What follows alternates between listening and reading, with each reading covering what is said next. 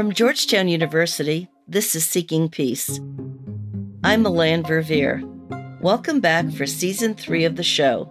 This season, we are collaborating with the United Nations Department of Peace Operations and Our Secure Future to explore the important role women play in bringing lasting peace to communities, whether through grassroots activism, peace negotiations, journalism, politics, or as uniformed peacekeepers.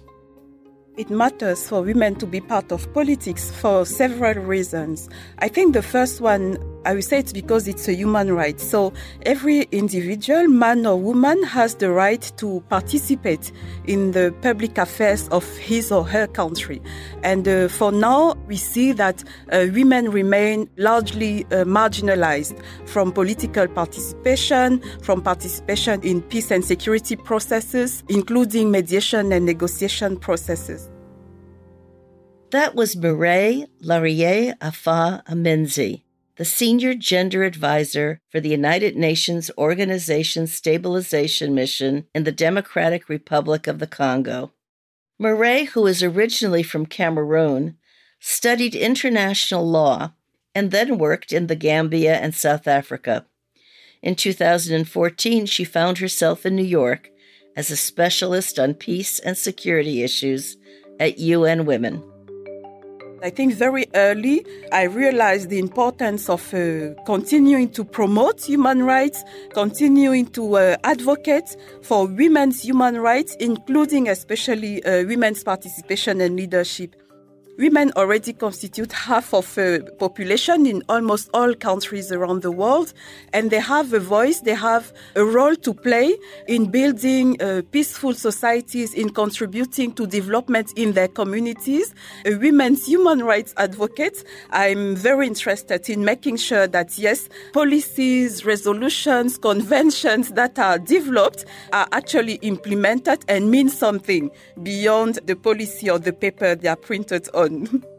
I was very interested in moving to Congo to see how, from this policy perspective, now work on the implementation of these policies, these principles that are more or less developed at UN headquarters. So that's what brought me to Congo.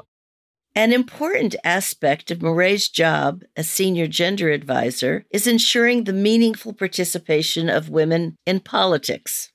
And I think if we want to push for more involvement of women into politics, it's also for them to then count, influence peace and security processes. But looking at political participation per se, I would say that women are unique because, and it's the same that we observe in peace and security, when women are involved, they often tend to bring issues that are not generally discussed among male politicians. In our last episode, we explored the roles that women play in peace negotiations and the implementation of peace processes. Today, we're examining the role women play in transforming politics. As someone whose role it is to ensure women's participation in politics, Mireille explained many barriers still exist. The barriers are also many. I think if we look generally, and these are barriers that are, I would say, spread around the world, there are issues of culture, there are issues of religion, there are issues of like the social environment, the family environment that really prevents women from engaging in public life, engaging in politics. There are still some hesitation, reservation, including from women themselves, to get involved into politics. And I think this is also related to all the risks, the challenges that they see are associated with being a politician, a female politician. I already talked about the family limitations or challenges, but also the violence that some women are exposed to just because they want to get involved into public service, including into politics. Threats of violence, sadly, are not uncommon occurrences for women involved in politics. Even still, brave women persevere every day. We wanted to hear from a woman who has been instrumental in politics in her region, so we spoke to Beatrice Epaye. Beatrice is from Central Africa Republic and is a politician and educator. She advocates for better governance, and particularly for women's rights, including their participation in politics. After the 2013 coup in the Central African Republic, she was re-elected in her constituency and tapped to serve in the transitional government under the leadership of another woman, Catherine Zamba-Panza, who served as interim president. Beatrice was re-elected in 2020. She leveraged her position in the Forum of Women Parliamentarians to reform the country's electoral code and create a 35% representation quota. Beatrice sat down for a conversation at the UN Peacekeeping Mission's radio station, Gwira FM, in the capital of CAR, Bangui. The interview took place in French and has been translated for our audience. The conversation began by discussing how Beatrice got involved in politics in the first place. Effectivement, je suis rentrée en politique d'une manière inattendue. I entered politics in an unexpected way. I entered in 2003 in the National Transitional Council, which is a legislative body that replaced the National Assembly after a coup d'etat. The National Transitional Council was composed of several entities. I represented civil society, and there you go. I stayed and realized that representing the nation at this level, making legislative decisions by passing good laws, was interesting for the people. So that appealed to me, and I stayed until now. Although Beatrice represents a first in many ways, she gives a lot of credit to the women who inspired her and came before her. J'ai vu les luttes des femmes pour d'autres femmes. I've seen women fight for other women, to get women to have voting rights. And there is one who charmed me. It is a woman who is not from our continent. It was Simone Veil. Simone Veil, a great politician who suffered in her youth, who obtained a great law for women, the right of abortion. At that time, it was difficult. She suffered from it but did not give up. She went so far as to be president of the European Parliament, Minister of State, then major positions. And she did it all with a deep human spirit. Getting involved in politics in CAR wasn't easy, nor was it something she did alone. In her tenure as a politician, Beatrice created the Forum of Women Parliamentarians to ensure better women's participation and to vote in gender-sensitive laws. Moi seule, je ne peux pas faire. Comme vous savez, chez nous, il y a très peu de femmes qui sont au Parlement. I can't do it alone. In our country, there are very few women who are in parliament. Currently, we are 17 women out of 140 deputies.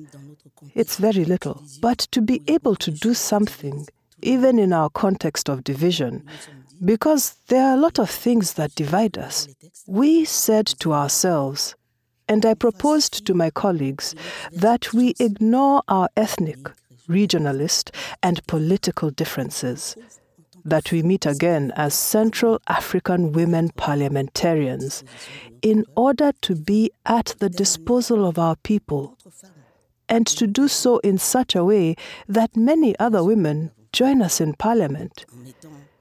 That is what we did by setting up the Forum of Women Parliamentarians, and we continue to do so.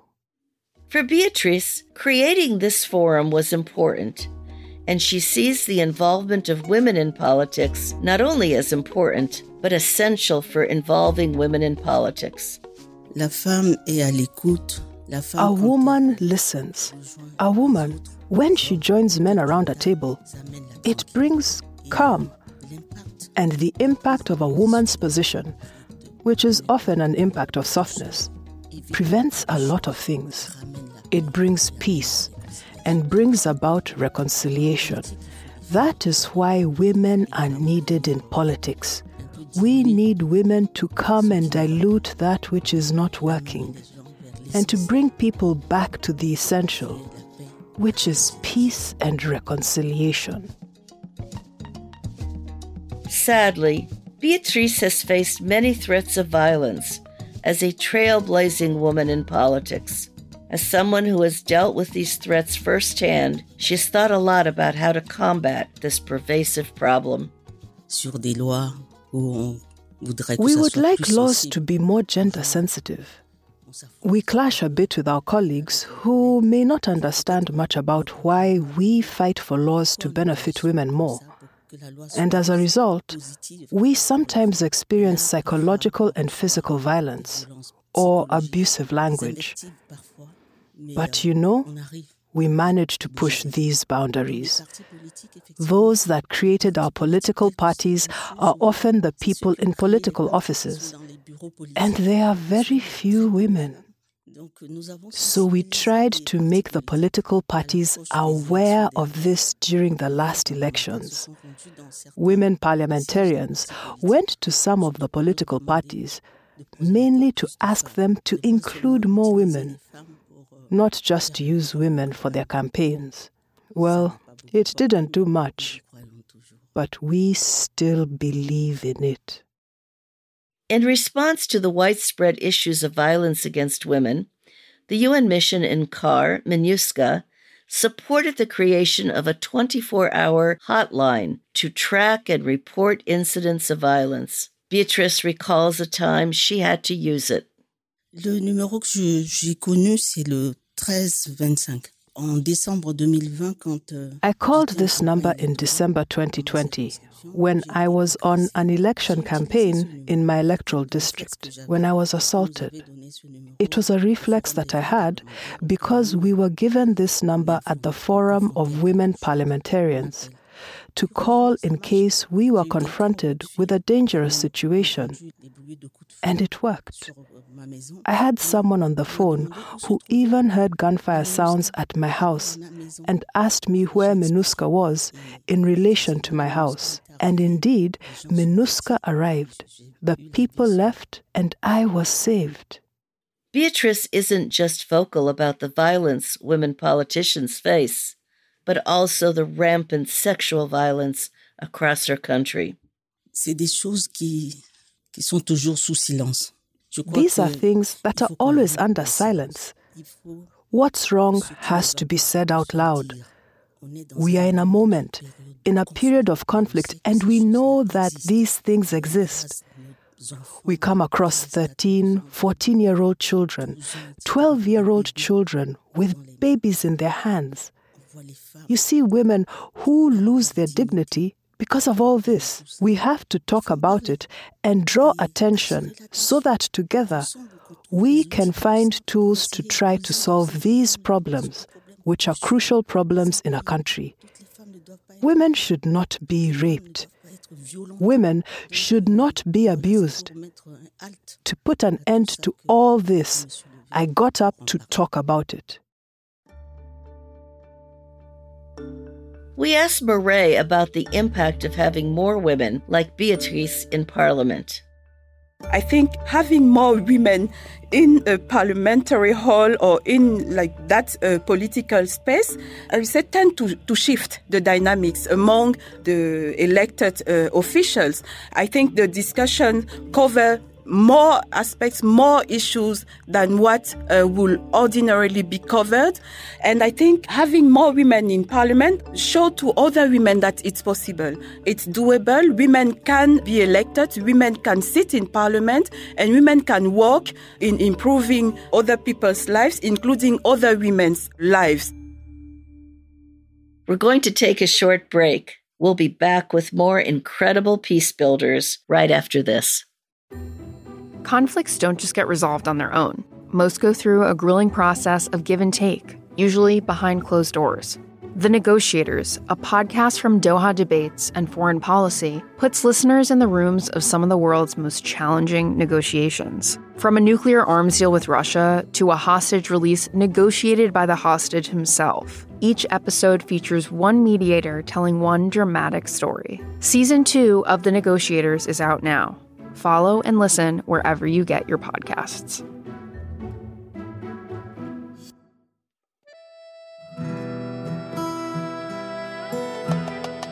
Beatrice and our next guest are both working on transforming women's participation in politics. but they work toward this goal through different avenues. While Beatriz herself is a politician, Jetta, our next guest, is transforming politics through the field of journalism.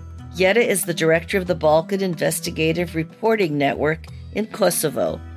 As a journalist there, she uses her platform on television to hold politicians in Kosovo, who are often men, to account for their actions, with the goal of addressing issues of corruption in Kosovo politics. Jetta first got involved in journalism in 1998, around the time of the outbreak of the conflict in Kosovo. The ensuing violence led to thousands of civilian deaths and displacement of the population. NATO's aerial campaign in early 1999 led to the withdrawal of Serbian forces and the deployment of international presences to stabilize and bring peace to the region. The BBC arrived in Kosovo looking for English speakers to assist their reporting. Jetta still remembers it clearly. My first day at work was 5th of March 98. When we reached Prekaz, I could see there were lots of troops. We passed through checkpoints of Serbian police that were tattooed, that were sweaty, that were coming down very angry from some let's say, operation they were doing. So we had to pass them first. Then eventually we reached the Ashari compound, which was formed as several homes inside a village. Homes were burning. We could hear only a few animals left. We heard no voices of people. By that time, most of them had been dead. We couldn't see the bodies then. But the cameraman went ahead, filmed the attack. Since that footage has become a historical footage because it's the only filming of the Serbian paramilitaries and an army operation on the Ashari compound. And as he was filming, he's noticed by the troops and they shoot at his direction. The cameraman starts running away, comes back a few meters away from the front line where me and the correspondent were waiting for him. Me acting as a translator, local producer, fixer. He comes back and says, there was something that I thought hit me. Can you just check if I'm bleeding? We are checking him out. We see he's not bleeding, but he removes the top of his shirt and there's a big violet bruise in his stomach. As we're trying to see if there's any entry wound of anything, we discover that he had a belt bag, and in that bag in front of his stomach, there was a hole. He opens it up. He had a bag of money, Deutschmarks at the time, cigarette and mobile phone. The bullet had gone through the packet of money, had gone through the packet of cigarettes, and ended up in the Nokia mobile phone battery. Luckily, in 98, the mobile phones were very thick.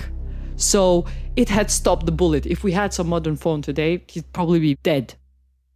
Since then, we've covered many stories that I think mobilized the public opinion to make the international intervention that happened for Kosovars, and for which I think I owe my life to. I really think if there wasn't for NATO bombing, we wouldn't be sitting here. I wouldn't be here. Whether I'd be alive or not, I'm not sure, but certainly this would have been an ethnically cleansed country. Majority of the population would not exist unless there was the intervention that saved us. The head of communications at the United Nations mission in Kosovo, Sanam Dolashahi, sat down with Jetta Jara. Sanam asked Jetta about her journey as a journalist and how her work impacted politics in Kosovo. So what was it like to cover a conflict that was directly impacting your own life? How did you compartmentalize or not that experience?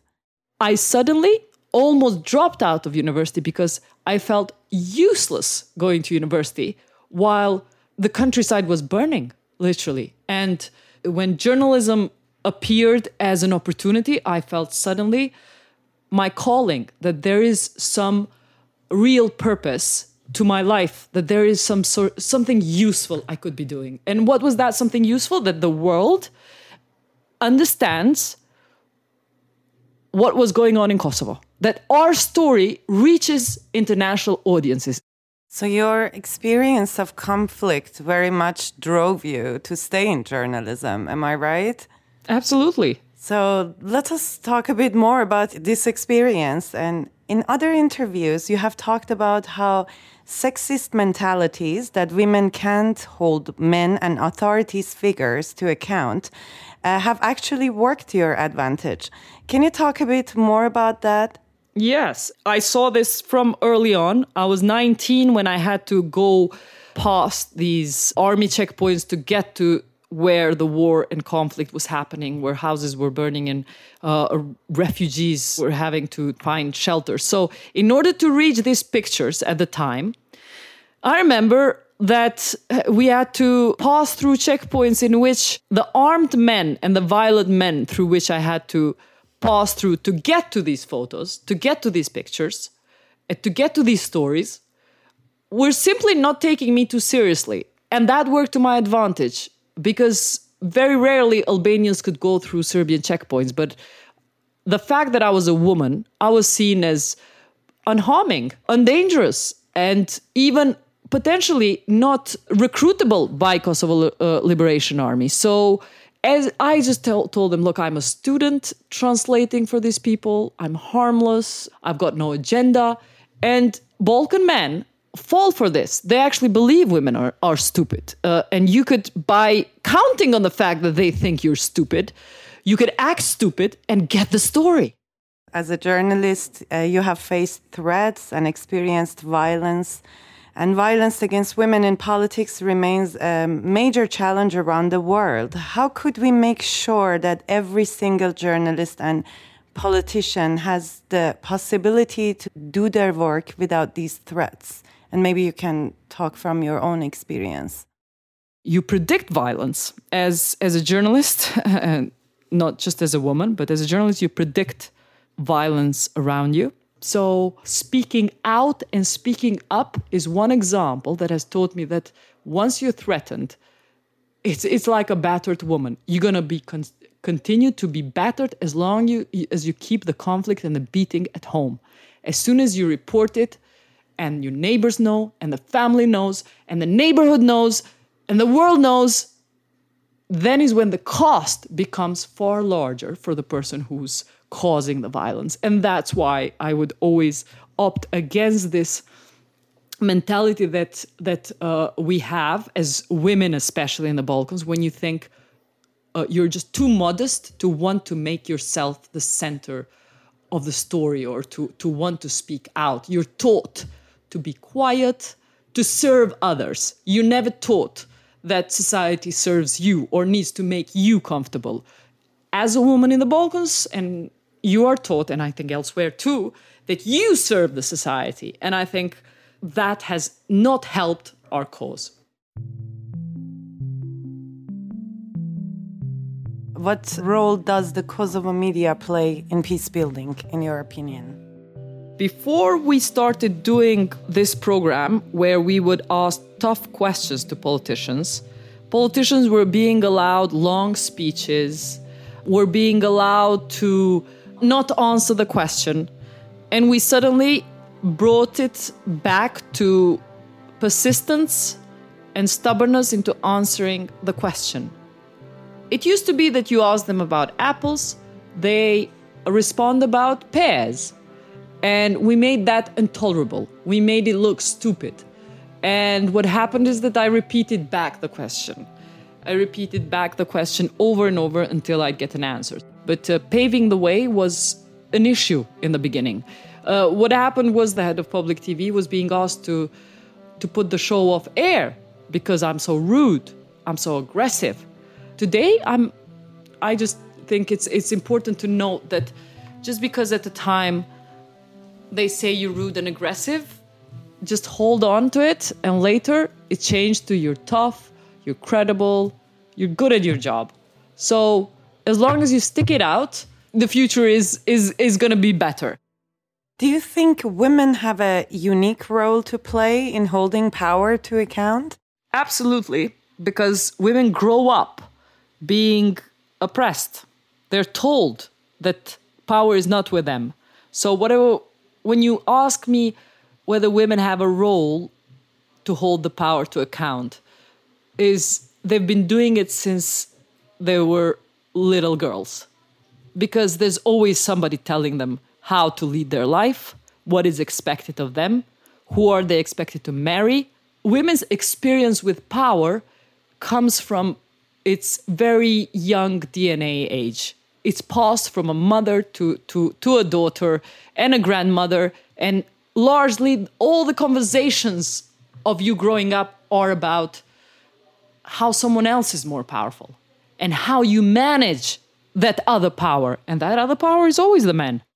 Now let's talk about women in politics. Despite gains in women's political participation in Kosovo, major barriers still exist. One specific issue is that women have difficulties navigating often informal, male-dominated selection processes for candidates inside the different parties. What could be done to tackle this, in your opinion? This remains a problem because politics, like many other professions, is a profession where you need to mingle in cafes, in raki places, in chaitores, the tea houses, after hours, when you're expected to be at home. Women don't go and mingle and lobby and drink and network. They simply don't have that luxury because they need to fulfill the role. Somebody at home is waiting for them to care.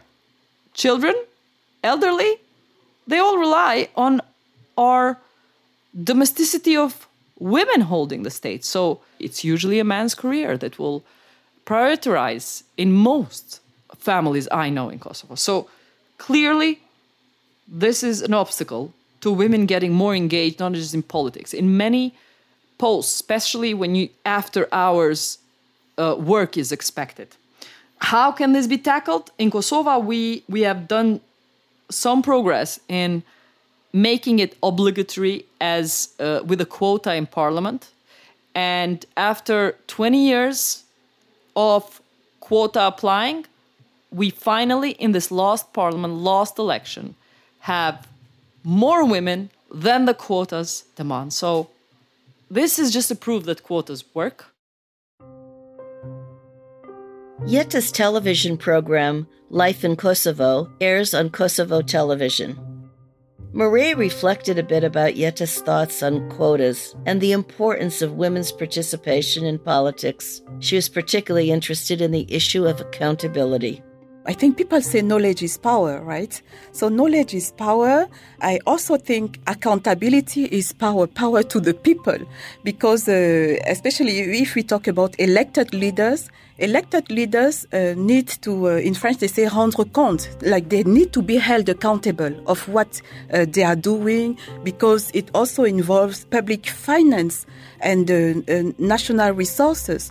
So having people like Yeta, journalists like Yeta, being able to ask tough questions to politicians, elected leaders, allow the general public to be informed of what is going on why they probably continue to face particular issues and why things are not changing. Because I think when men or women are elected into office, it's also to improve people's lives. And it's the role of the journalists, of the public opinion, to hold these leaders accountable. And then it means also to share more information, share knowledge with the general public. Accountability is power. By holding politicians accountable, everyone in a society is able to make more informed decisions. We need more equal women's participation in politics, and we need more inclusive politics in general, because we talk about women, but it's not like a monolithic block. We have women living with disability, we have women from indigenous backgrounds, we have women from rural and urban areas. We have so many different types of women, but I think the more inclusive like politics, parliaments, processes are, the more democratic, the more effective they also are in addressing a broad range of issues that people face. So My hope is really like more equal participation, more inclusive politics, and more, I would say, yes, respectful and peaceful engagements that serve people, that improve people's lives. Stay tuned for our next episode to hear about extraordinary women whose work defies expectations of traditional gender roles in peacekeeping. The third season of Seeking Peace is a production of Georgetown University's Institute for Women, Peace, and Security in partnership with the United Nations Department of Peace Operations and Our Secure Future. It is produced by Wonder Media Network. Special thanks to voiceover artist Washaka Wamba. If you like what you've heard, please share it far and wide. You can find all of our episodes on your favorite listening app or at seekingpeacepodcast.com. The interviews in this podcast reflect the views of the participants, and the United Nations does not necessarily endorse nor support the language used or views expressed.